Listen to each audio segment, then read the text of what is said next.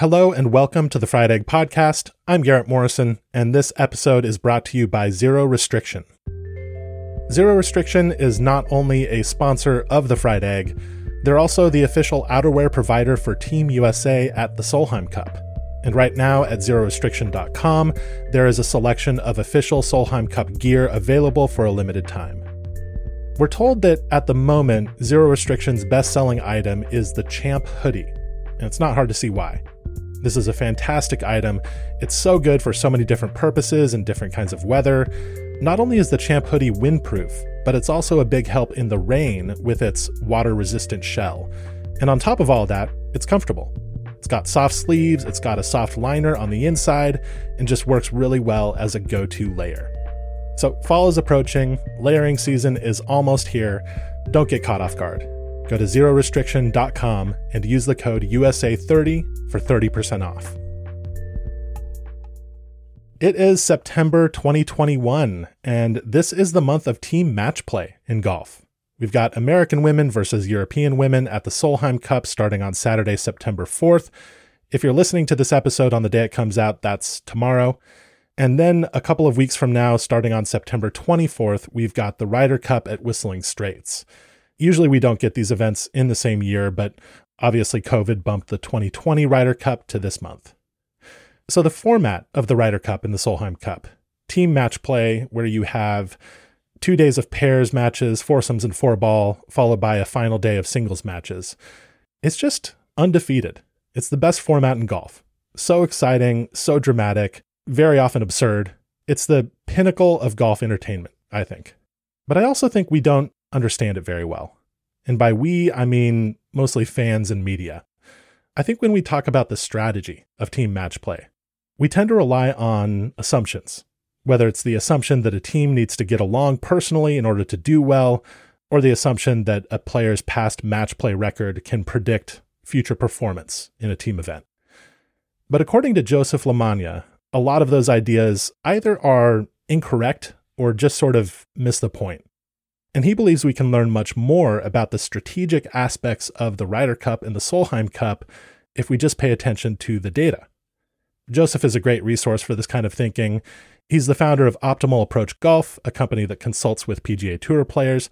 He's also the writer of an excellent newsletter called Finding the Edge on Substack. So without further ado, here is Joseph Lamagna on the strategy of team match play.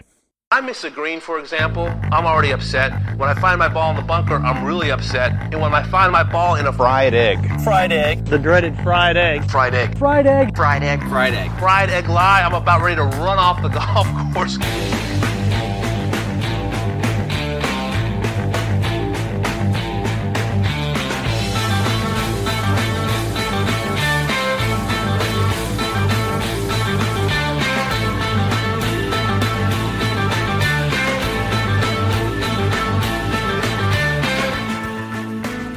So, Joseph, I asked you to come up with 3 common misconceptions that you often see in the media about team match play strategy. So why don't we just dig right into those off the top here?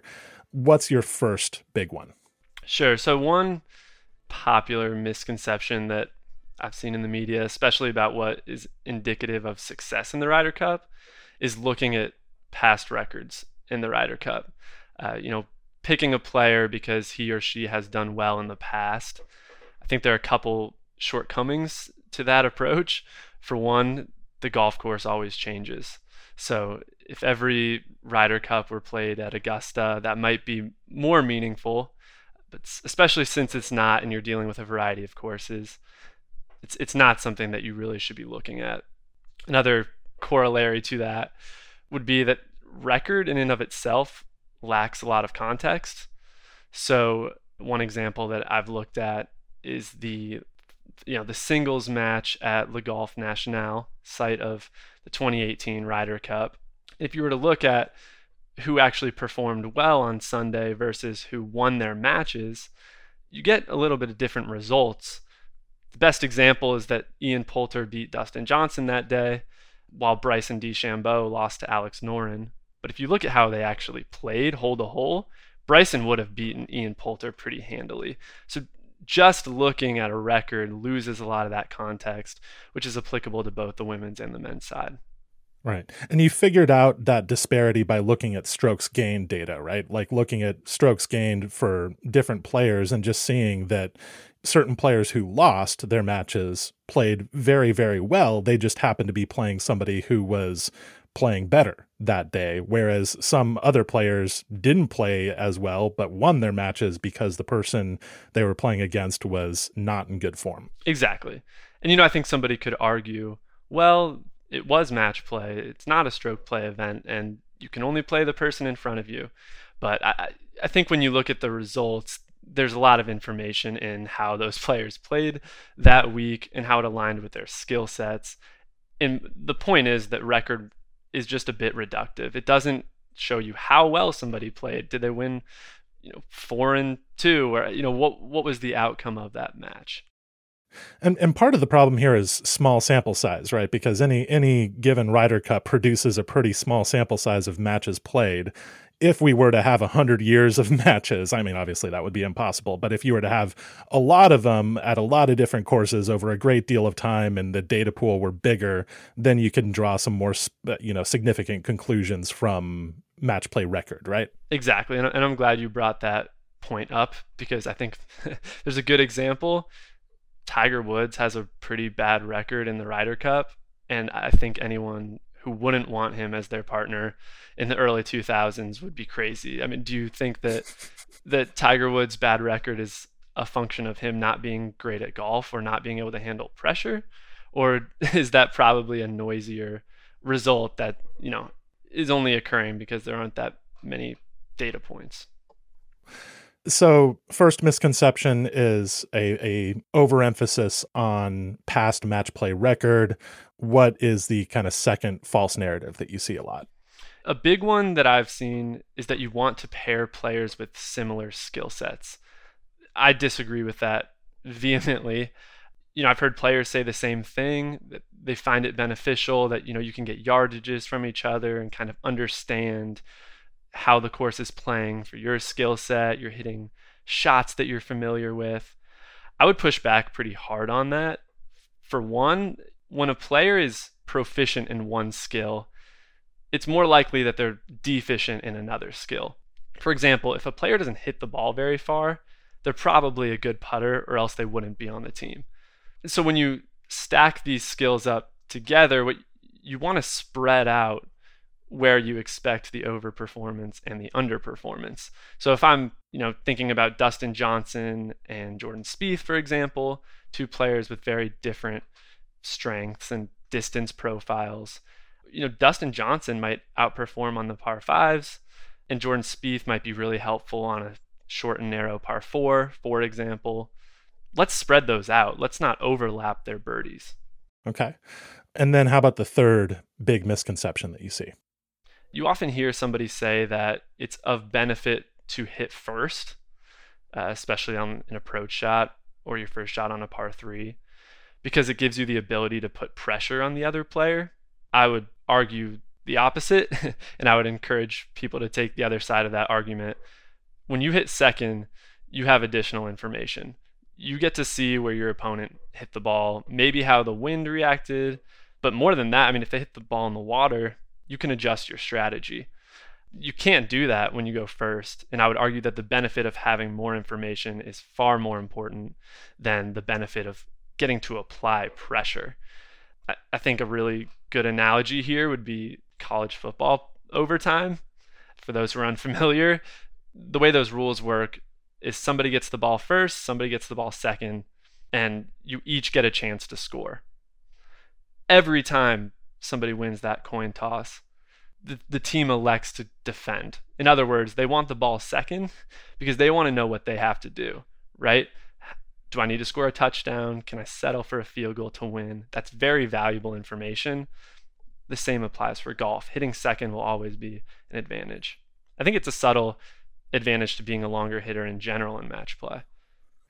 So let's go back to your second misconception that you identified and talk a little more about the strategy of pairing up players. This is obviously like a big topic in any Ryder Cup, any Solheim Cup, because there is an unusual sort of drama in it, right? You don't get this kind of stuff very often in golf where there are interpersonal relationships being considered. Golf is typically an individual sport. This is one case in which we journalists get to write about different kinds of stuff, the relationships between players and how their games match up and things like that.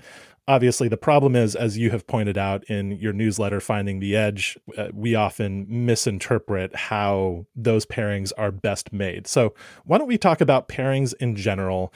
What do you think is the best approach to pairing up players for foursomes and four ball in a team match play event like the Ryder Cup or Solheim Cup? So the first thing that I would do when looking at the best way to pair is to figure out which holes are going to be most important, and similarly, which shots are going to be most important. So to do that, you have to accept that not all holes are equal and not all shots are equal. So in other words, there are going to be some holes that almost every player makes par, or there might be a 75-80% chance of making par. You don't want to prioritize your strategy as much around a hole like that, where the range of outcomes is much narrower. So I'd look at, what are the holes that I should be prioritizing? When I looked at Inverness for the Solheim Cup and Whistling Straits for the Ryder Cup, I was able to identify, well, it looks like one half of the holes, either the odd or the even holes, is going to lean one way or the other. And there are a couple shots in particular that I want to make sure the player with the best skill set is hitting that shot. This would be especially relevant with foursomes, with alternate shot, where one player in each pairing is either teeing off on the odd holes or teeing off on the even holes. And what you're saying is, if there's a kind of tendency on the odd holes on a course for the tee shots to be more important, for there to be a greater range of outcomes that end up having an impact on, the score on that hole, then you want the player in the pairing with the right skill set teeing off on those holes. So what do we mean by right skill set? What can that look like? Right. There are definitely a number of ways you can look at it. Almost every time, I would say it's going to shake out that you're going to want long players hitting tee shots on par fives. That is the reality. You could argue, well, maybe you'd want the longer player hitting the second shot because it's an advantage for them to hit the long iron that's coming in high. The reality is you're better off with Dustin Johnson hitting the drive, for example, and Jordan Spieth hitting the second shot. In other words, you're better with Jordan Spieth hitting from 240 than Dustin Johnson from 260, or a similar combination. So again, number of ways you can look at who should be hitting each tee shot, but it's almost always going to shake out that you aren't going to want the long drivers hitting the tee shots on the par fives, or potentially like a drivable par four. Can shot shape and hole shape have something to do with this? It can, absolutely. It is less impactful than a player's overall distance and dispersion profile, but it is something to consider. A great example would be hole 11 at Whistling Straits. Hole 11 is one of those holes that's about half the field will find the fairway, and it does dogleg quite a bit to the right, so it'd be an advantage if you could hit a cut if you're a righty. But those impacts aren't as significant in magnitude as something like distance on a really long par five. So the big factor would be if one of the players in the pairing is longer, then obviously you want that player teeing off on the longer holes as much as possible. Just a basic thing like that. But my feeling is that Team USA sometimes misses this stuff. Yeah, one example that I've highlighted was in the President's Cup in 2019. The U.S. paired Dustin Johnson with Gary Woodland, and they paired Patrick Reed with Webb Simpson. And this is just a classic example of where the skill sets are very similar of each of those players. Both Webb and Patrick at that time hit a draw. Neither one of those players was very long. They both have really good short games. Dustin Johnson and Gary Woodland are very different. They both hit the ball really long. They hit a cut. And if you if you actually look at how those pairings did, the Gary Woodland and the Dustin Johnson plus the Simpson-Reed pairings combined for a 1-4 record. It's not great. And I think you'd get different results if you had those reconfigured. What do you make of what seems like a commonsensical argument that an alternate shot, you should pair a great driver of the ball with a great putter? So in general, focusing on putting is going to be a challenge. And the reason for that is that it's very difficult to predict where important putts are going to come. So if you build your strategy around wanting a good putter to hit important putts, being able to predict that is very difficult. So for example, if you have a par 3 and you decide I want the really good ball striker on the tee, the really good putter to hit the putt, well, what happens when the really good ball striker misses the green? Or what happens when the really good ball striker hits the ball to 35 feet? From 35 feet, an elite putter isn't really able to differentiate herself or himself. That's a putt that almost every player is going to two-putt. So that isn't the way I would look at the problem. Yeah, it seems like in general, when you're pairing up players, what you're saying is that you want to optimize on the tee shots. You want to look at what the course is giving you, whether there are differences between the even holes on a course and the odd holes, and then consider which players in each pairing have the skill sets for those holes off the tee. Whereas things like putting, that's just going to shake out how it shakes out, but you can control the tee shot, who hits the tee shots at least. Exactly. That's a huge point, is that you going into the round who's going to hit every tee shot. And there are some subtle benefits of doing what I'm describing. So for example, on a par 5, if you have the longer hitter hit first, most likely the way we shake our pairings out, the player who's hitting second is going to be the shorter hitter. That also tends to mean that he or she is going to be the better putter, because otherwise, again, how would they be on the team, right? If they're a short hitter, it's more likely they're a good putter. And on a par 5, it's pretty common that the fourth shot is going to be a putt between 5 and 10 feet. It's more likely than almost any other hole shape or length. So you kind of stumble into getting to have the most valuable putter putt in the most valuable situation by configuring your team that way. So, the general argument that you're making, the kind of philosophical argument that you're making, is that things that you can learn from data are going to serve you better as a captain of one of these teams than the stuff that the media often talks about. And I'm including myself in the media in this sense. I love talking about intangibles when the Ryder Cup comes around, when the Solheim Cup comes around. I love talking about the relationships between players. I love talking about team chemistry, because these are things that golf writers don't often get to talk about. You can understand the excitement when these events come up, that there is a different dynamic in play. But it seems like your general contention is that we overemphasize those intangible factors and don't think enough about kind of data-driven strategies. I don't want to be entirely dismissive of the roles of team chemistry and pressure, but when I'm thinking about who's going to hit a good shot from 225 yards with a wind coming from left to right, I want the player who's good at hitting 225-yard shots with the wind coming from left to right. I'm less concerned about how much experience that player has, how they've handled pressure in the past, because a lot of those narratives just end up not being true. We've seen so many young players win majors when previously we thought that you needed a ton of experience. So I'd be really careful making too many inferences from a narrative. The thing that I think journalists are looking at when they see the Ryder Cup is that they see one team, the U.S. team, with all the highly ranked players, and not all the highly ranked players, but with higher ranked players. They're the favorites usually going into each Ryder Cup. And then they look at Europe, the underdogs, and in recent years, obviously, Team Europe has kind of dominated the Ryder Cup.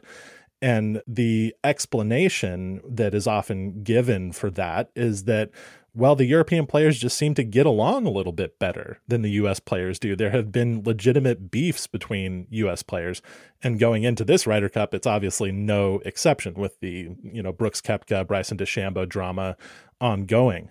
And so I think that journalists look at, the disparity in how talented the teams are and the results that they've gotten over the years.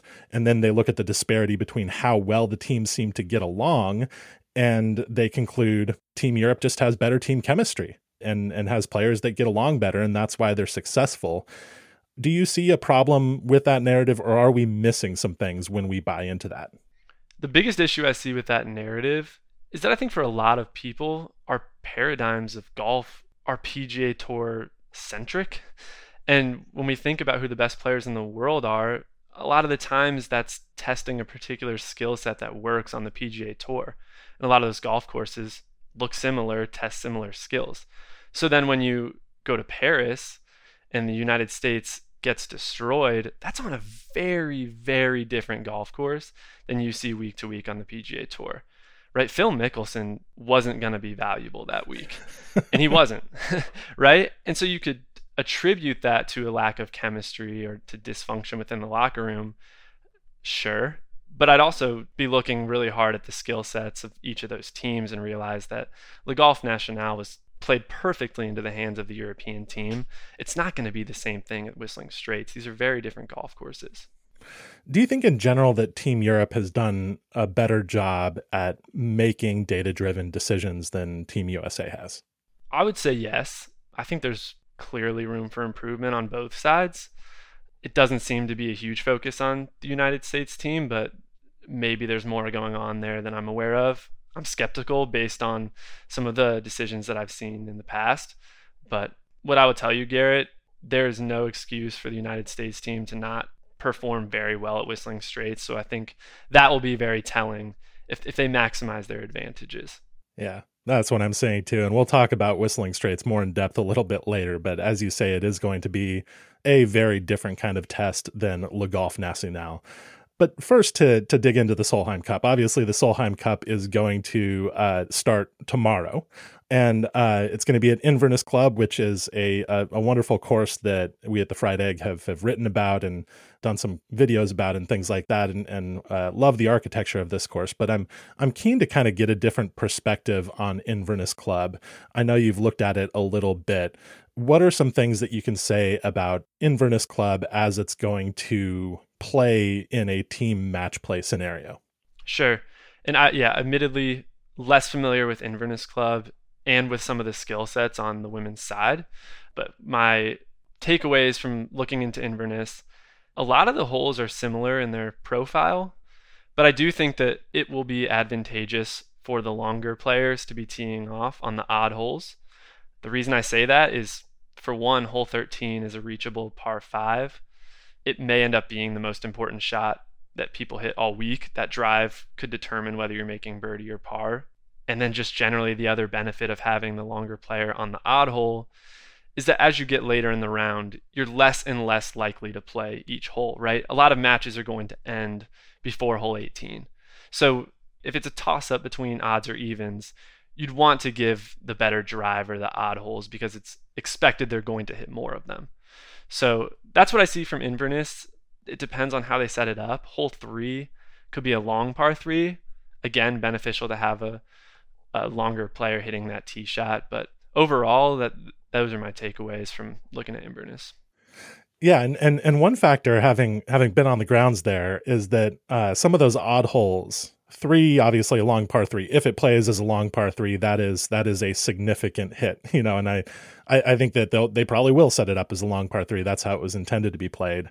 Hole 7 is a long par 4 with a heavily elevated green, and having a nice long drive on that hole is very advantageous. And as you mentioned, hole 13, par 5. Again, this is obviously it's par 5, so it's going to be an advantage to a longer player to be farther up the fairway. But in addition to that, you have a big carry on that second shot, if you want to reach the green, you're trying to carry the ball over this gully to a green that is elevated on the other side of the gully. And so obviously, I guess the closer you can be to the green after your drive, you're just going to have such a significant advantage because the layup there is not appealing at all. So the narrative right now going into the Solheim Cup is that the Europeans are the significant underdogs because of a obvious difference in the average world ranking on that team. I wonder if you buy into that and whether there are some other factors, more sophisticated things that we should be looking at when we're comparing these two teams as they're going to match up in a team match play situation. Sure. And again, full disclosure, less familiar with the women's side. Right. But if it is true that the United States team is a lot deeper and maybe Team Europe has a couple really good players, but then the world ranking falls off, one thing the captain has to be willing to do is sit some of those lower ranked players for many of the sessions. The goal is to win. And in the NBA Finals, Giannis plays 42 minutes, right?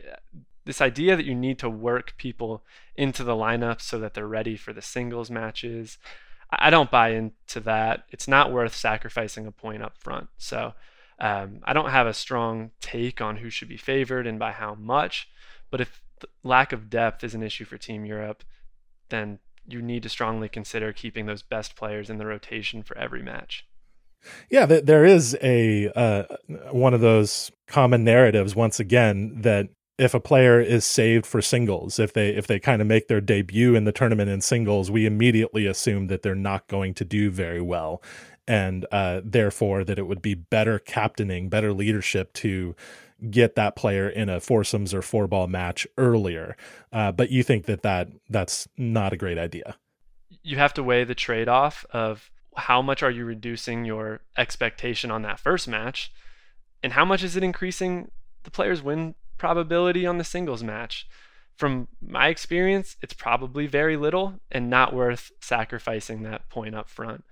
Put the best players in and they're going to give you the best opportunity to win. Again, this is such an important point in looking at golf and analyzing golf in general. Somebody might look back and say, well, when you leave somebody to only play their first match as singles, they lose 75% of the time. I'm making up a number. That could be true, but they're probably going to lose anyway. Like, the reason they're sitting the first 4 rounds is because they're one of the weakest members of the team. So you just always have to consider that, yes, they're probably going to lose the singles match, probably, but are you really increasing their win percentage by giving them a round on Saturday? Right. So getting into the Ryder Cup, the big topic right now is captain's picks. So let's start with the U.S. team. I think there's an interesting scenario here. Obviously, 6 automatic qualifiers have already been determined. We have Colin Morikawa, Dustin Johnson, Bryson DeChambeau, Brooks Koepka, Justin Thomas, and Patrick Cantlay. And then Steve Stricker is going to get 6 captain's picks. The ones that seem pretty locked right now are Tony Finau, Xander Schauffele, Jordan Spieth, and Harris English. That leaves 2 captain's picks between Patrick Reed, Daniel Berger, Webb Simpson, Scotty Scheffler, Jason Kokrak. There are a lot of options for what I understand to be the 2 picks that are up in the air. Maybe there's something I don't know about those other 4. I feel like Finau, Schauffele, Spieth, and English are going to be on the team. What do you, when you're looking at that list of players who could take those final 2 captain's picks, who are you looking at as the best candidates? Yeah, and I do have Harris English on the team. He's probably less of a lock for me than maybe is being discussed. I would put him on the team. Okay. And then I agree with everything else that you said. The other 2 names that I would pick, I think, are pretty common. Nothing crazy here, but I would pick Patrick Reed and Daniel Berger. Each of those players is bringing a distinct skill set that's extremely valuable to the team. It is absolutely worth calling out that Whistling Straits is going to favor a long hitter, and neither of those players is particularly long. But there's a lot of length on the United States team, and if you configure those teams properly, you'll be in a position where you have a balanced team that has all of those important shots on the golf course covered. Patrick Reed brings a very distinct skill set in his short game. He also hits the ball a lot straighter off the tee than I think people may realize. He's a very, very accurate driver of the golf ball. So if you pair him with somebody like a Dustin Johnson or a Brooks Koepka, that team is very difficult to beat. And Daniel Berger is a similar story. Not the longest hitter, but he does hit it very straight. Really good long iron player, which is going to be important. And he has a really good short game as well. But it's a tough call, right? I mean, Sam Burns has a good argument to be made. I think Webb Simpson has an argument to be made. But clearly length is going to be a relevant factor. What's the argument for Webb Simpson? Because it seems like the course fit wouldn't really be there for Webb Simpson. If this course is going to strongly prefer driving distance, Webb Simpson is kind of the ultimate example of a player who might thrive at Le Golf National, as well as the other courses that are kind of like that on the PGA Tour, the Sedgefields and the Harbor Towns, etc., but maybe wouldn't do so well at Le Golf. But you still think he's a good candidate? Yeah, and anytime you're talking about leaning distance or leaning accuracy, it is all still relative, and the other skills are relevant as well. It doesn't mean that we just tilt all the way in the direction of distance and put Cameron Champ on the team, right? So, Webb Simpson is a very skilled player. He has unbelievable short game, and particularly in the alternate shot format, he would provide a lot of benefit. If you're going the course fit direction, Sam Burns might be a compelling pick, right? I think Sam Burns is a compelling pick. It's tough to leave anybody of these few names off. I just feel the most confident that given their skill sets, Reed and Berger would provide a lot of value, particularly in the alternate shot format. Right. One player we haven't discussed so far who would be, I think, a great candidate because he's just been one of the best players in the world for the past year or so, but doesn't get much attention, is Scottie Scheffler. Is Scottie Scheffler someone who should be on Steve Stricker's radar? It's tough. I mean, we're talking about some really good players. Should he be on Steve Stricker's radar? Absolutely. He wouldn't make my cut over Berger and Reed, but Scottie Scheffler is extremely talented, hits the ball far, hits the ball straight as well. Not an excellent putter, and he is lacking there, but he's a really good player. It's hard to take some of these names and throw them off. All right, so sticking with the U.S. team, we'll get to the European team in a second.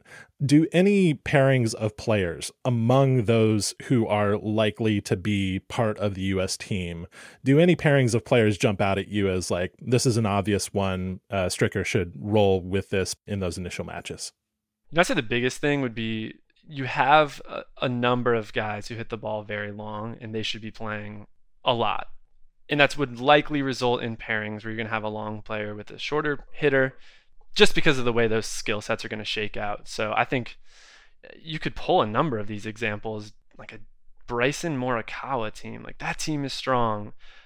Bryson with anybody who's not one of the longest hitters on that team is going to be strong. I think Dustin Johnson will probably be a star of this Ryder Cup. He is an exceptional long iron player, hits the ball really far. You pair him with pretty much any one of these guys who isn't the longest, and they're going to do really well. To be clear, if you put a really long hitter with Dustin Johnson, they do really well too. I'm not suggesting that Bomber is worse than Bomber shorter hitter. It's just a matter of you got to field a full roster, and so you got to distribute that length somewhere. If you have Webb Simpson and Patrick Reed on the team, if they get those kind of final captain's picks, then you wouldn't want to see them paired together again, right? Absolutely not. And I think that's a really good example of where you have a team like DJ and Reed or DJ and Simpson. That's a dangerous team. And one point that I wanted to bring up that I think is interesting related to strategy in general is that chipping as a skill is more important in the alternate shot format than in the 4-ball. I think it's a really important point. And the reason behind it is that when you are chipping, it is often determining if you're going to make par or bogey, which will not matter that often in the best ball format. It could, but if I'm chipping, the only way it matters is if both of my opponents make par or worse and my partner makes worse than par, which isn't going to happen it'll happen about 15% of the time. So in general, when I'm thinking about how do I want to configure these teams, if a player's really, really good at chipping and weaker in some of the other areas, there's a good chance that I'm going to have him play alternate shot. Yeah. Patrick Reed and Jordan Spieth are real assets in alternate shot. And maybe right now, specifically, Bryson DeChambeau may be quite a bit more valuable in four ball than he is in foursomes, because he seems to be having some struggles chipping. I'm not sure how persistent those struggles are going to be, but that certainly seemed to be holding him back at the BMW Championship. Agreed. And you're thinking about it exactly as I am. I'd probably play Bryson a lot, even in alternate shot, because of how well he fits the course. But agreed, if a player makes their money with chipping, but don't make birdies at an extremely high rate, that's a player who's much better suited for the alternate shot format. Because again, when you're chipping, it isn't going to matter that often in best ball, except on a par 5 sometimes, or like a drivable par 4. Right. For your third shot on the par 5, for your second shot on the drivable par 4, that's where it could really factor in. Right. I mean, you could hit an amazing chip on a par 4, really difficult to 3 feet, and your opponent makes birdie. You could have shanked the chip and it doesn't make a difference. Yeah.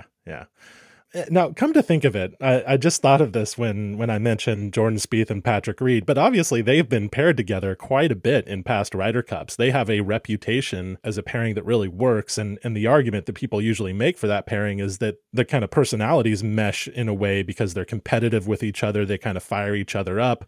But it seems like, following the logic of pairings that you've laid out for us, that they might not be the best match, because matching up Spieth with somebody like Koepka, with a longer player, matching up Reed with somebody like Dustin Johnson, again, a longer player, might be the smarter call.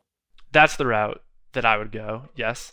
I think especially in past Ryder Cups, when you're talking about the Reed-Spieth pairing, those were two of the best players in the world. I mean, they still are right at the top, but you're talking about some of their peaks each as players. So I think that it's reasonable to expect that they've had a lot of success in past Ryder Cups, because they're very, very good players, obviously still are. But now I would be looking a little bit more at pairing them a little bit differently. Yeah. All right, let's talk about Team Europe a little bit. It's a little bit harder for me to figure out the European point system than it is the US point system. Obviously, the automatic qualifiers haven't been totally determined yet, but there's the European points list, there's the world points list.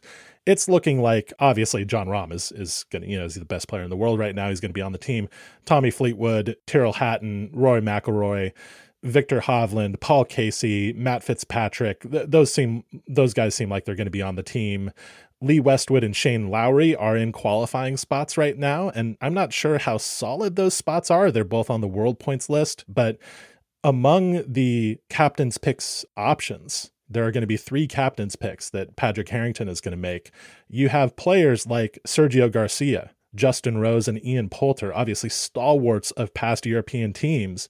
But then you also have players who have been playing quite well on the European tour, like Bernd Wiesberger, Victor Perez, Robert McIntyre, even Guido Migliozzi, who's been very competitive on the European tour, but maybe isn't well known worldwide.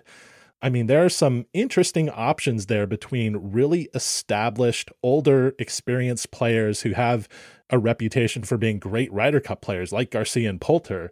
And then you have players who have been great on the European tour for the past couple of years. What do you think is the route to go with those captain's picks? So I have penciled in Sergio Garcia, Justin Rose, and Ian Poulter. And it's not even a, relying on past Ryder Cups take. Those 3 are playing better than anybody else that I ran through and looked at who could be performing well at Whistling Straits. Admittedly, I'm looking less at some of those European Tour results. It's also worth calling out that oftentimes those European Tour fields are significantly weaker. So players who are playing on the PGA Tour and playing well, like Sergio and Ian Poulter, it's often quite a different skill set there.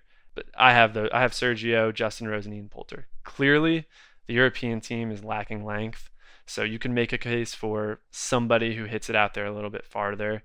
They're in trouble based on how their lack of distance stacks up with the United States team. But I was having a really hard time finding a name that you could replace either one of these 3 guys with.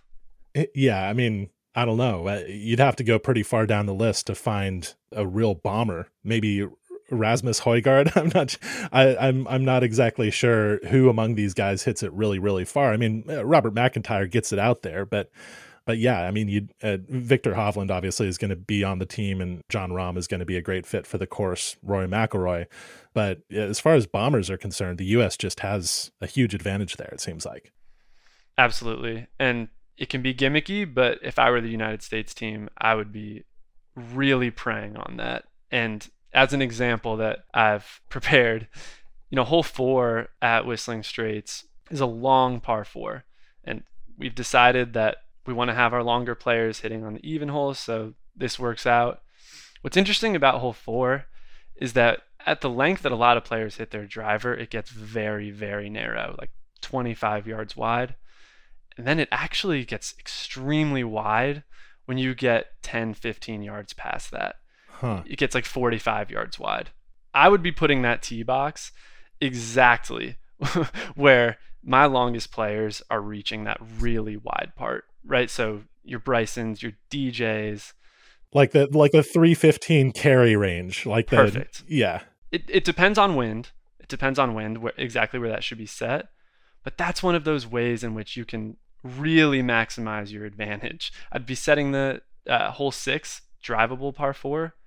Let's be really thoughtful about how far that hole plays. Again, we have our longer players hitting the even tee shots. Let's set that yardage exactly where the longest players are, in a position to maximize their advantage. And Whistling Straits can be stretched out to like 7,800 yards, right? You want to play that course long. Again, if you really lean into what I'm suggesting and you put your longest players on the even holes, you might have an afternoon where you want to set some odd holes shorter, right? You have that information of who's going to be hitting off each tee shot. So if you have guys like Spieth or Berger who aren't as long on the odd holes, maybe you'll elect to set the course up a little bit differently. But absolutely, you should be taking that into account.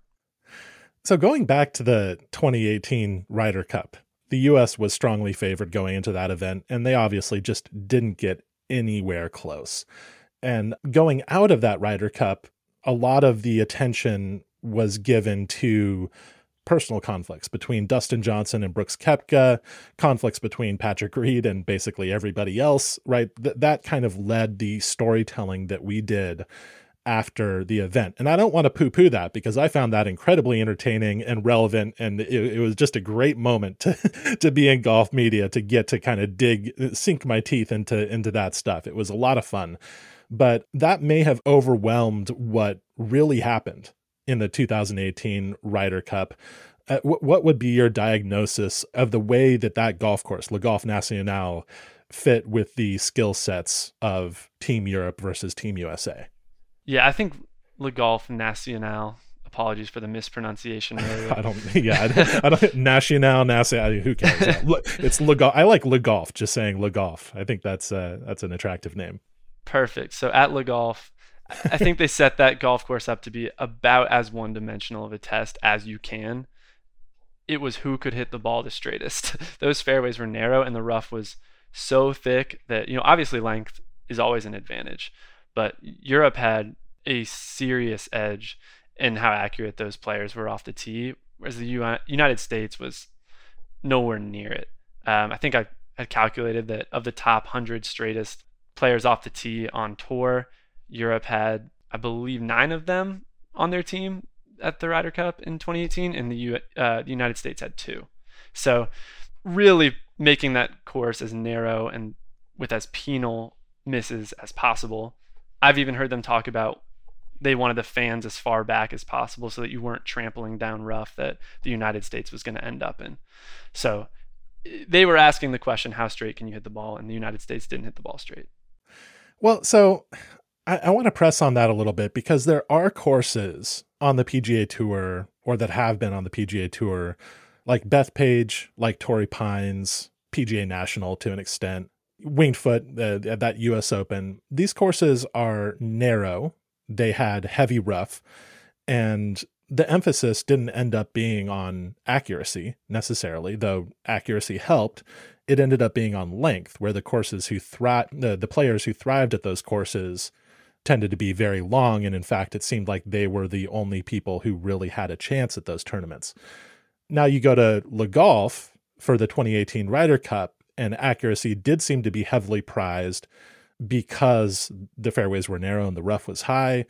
But, what was really the difference between that venue and like Bethpage Black, where Le Golf was able to give the edge to accurate, if shorter, players? Yeah, and I think this is a nuanced point that could probably go a while here. So, for one, a relevant factor is how often you're taking driver out of a player's hands. So at a golf course like Torrey Pines, you're hitting driver on every single hole. And so when you have a course setup that's as long and narrow as some of those courses, the winner is going to be a long player who also hits the ball straight that week.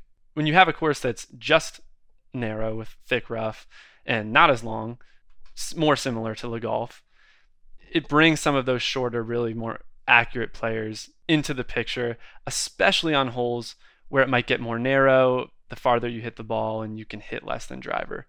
So generally speaking, there's also a difference between winning a tournament and what somebody's expectation should be for the day. Meaning, like at Torrey Pines, yes, the winner is going to be somebody who bombs it and hits it straight. But in terms of just if they don't hit it as straight, that thick rough is still hurting them.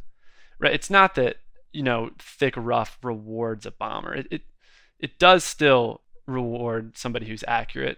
It's just that when you create a dynamic where it's as long and narrow and thick as some of those courses you're mentioning, length is going to be a prerequisite for success, especially because you have to make birdies to win. It's not about making the cut. Yeah. And I think another interesting point on Bryson, I know that he's the hot topic of every conversation, but one thing I've noticed in particular about his strategy, if you look at where the pin is, Bryson is often favoring a side of the golf course that's going to give him the most green to work with or the best angle. It's very noticeable. So when you have a hazard, Bryson doesn't really have that luxury.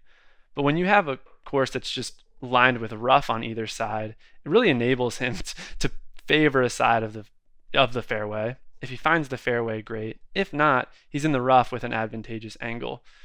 I would recommend people look through some of his shot trails. I think it's very evident that that's what his strategy is, and particularly at a place like Caves Valley, that was going to work perfectly. And that's exactly what he did. There's no hazards he's that worried about, no out of bounds. So I think that's a relevant part of thinking about some of the longest players, especially Bryson. So wait, Joseph, are you telling me that Bryson DeChambeau is playing the angles? Angles is a hot topic. Look, I don't want to suggest that. Yes, I mean, frankly, he is, right? So it's less, though, I think, for Bryson about picking a target that gives him the best angle and more about picking a target that avoids some of those big penalty shots. There's some interaction between those two concepts, but yeah, look at Bryson's shot trails. I mean, he's favoring a side of the fairway almost every time. Yeah. I mean, I think what he's doing is not what most people would imagine as hunting angles, as in, like trying to thread the needle to get a good angle into the green. He's favoring sides of the course where he's going to have, the best chance at a successful next shot. And, maybe he's not super worried about being in the fairway versus not being in the fairway if there aren't big hazards, because, if he's in the rough with plenty of green to work with, then he can get the ball close still, as he proved at Winged Foot over and over and over again. He's hitting wedges out of the rough. Those shots seem to work out just fine for him, and he's applying that strategy to a lot of places.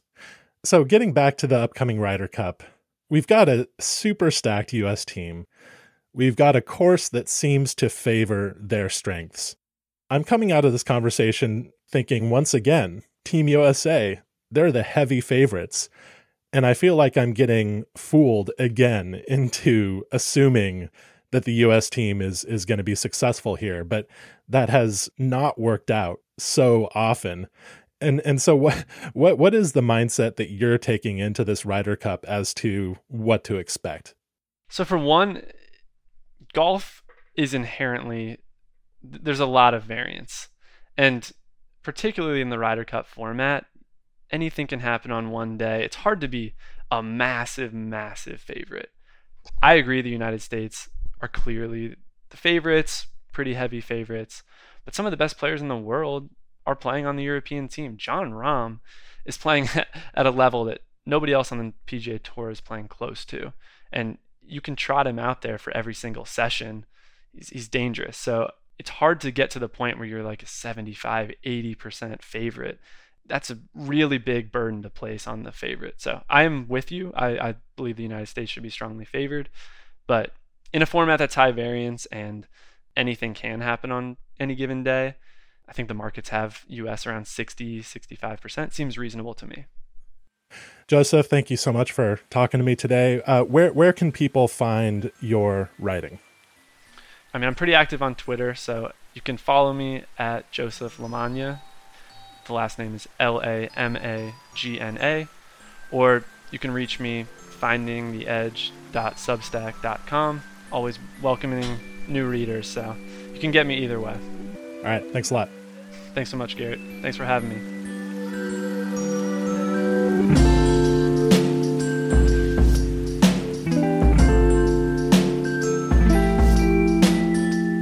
If you've been enjoying the Fried Egg podcast, please consider leaving us a rating and review on iTunes. Also, make sure to give us a follow on Twitter and Instagram. We should be easily found both places. We'll be posting a lot about Inverness and Whistling Straits in the coming days and weeks, and it should be really fun to see how these team match play events turn out. Thanks for listening.